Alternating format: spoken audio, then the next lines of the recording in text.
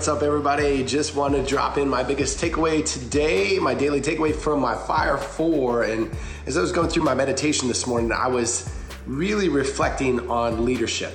And I was thinking back at a time that, I was definitely not operating as the best leader in my practice or at home. So one of the things, for example, would be looking at taking the thought process of, gosh, if I just had a better team, if I had a team that would just really help with facilitating the ability to get my patients to move forward with care, if I had a team that really cared about where I wanted to go, or gosh, maybe I just need better patients. I've got crappy patients.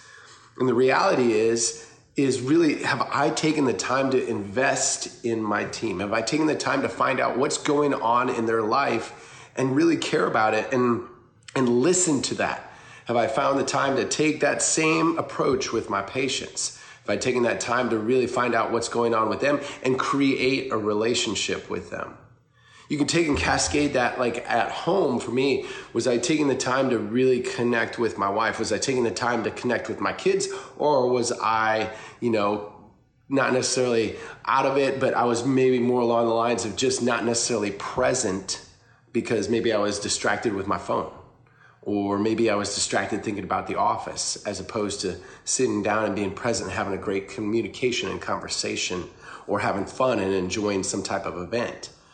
I'm also of the opinion that, I think most dentists really strive to want to be a leader, want to be an effective leader that's also respected.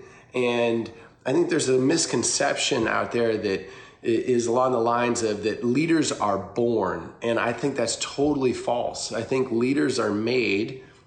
You decide to be a leader and then you grow into that. You find the respective trainings, you find the people that you want to be mentored by or influenced by, and you look at that and you take what's useful and what's working and you apply that in your life. So my question for you today is when you sit here and look back, like I did, I played a victim role. And when you're playing a victim, you cannot be a leader.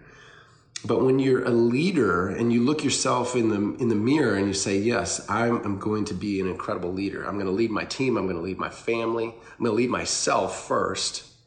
And that's what I think leadership comes down to. Leadership comes down to creating leading edge experiences that you can bring into your practice, that you can bring into your family. Leadership is about having a vision and casting that vision, and then starting to open up the pathway to create that or to facilitate the endpoint to reach that target and to reach that vision.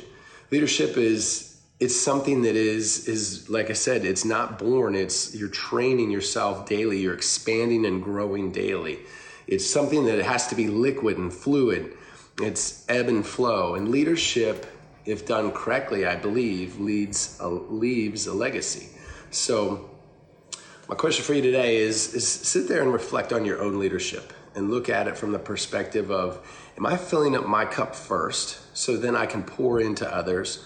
Or am I being a victim here and just eating crumbs off the floor of circumstance? So that's all I've got for you today. Enjoy your 4th of July. Peace, power, prosperity. Give it away.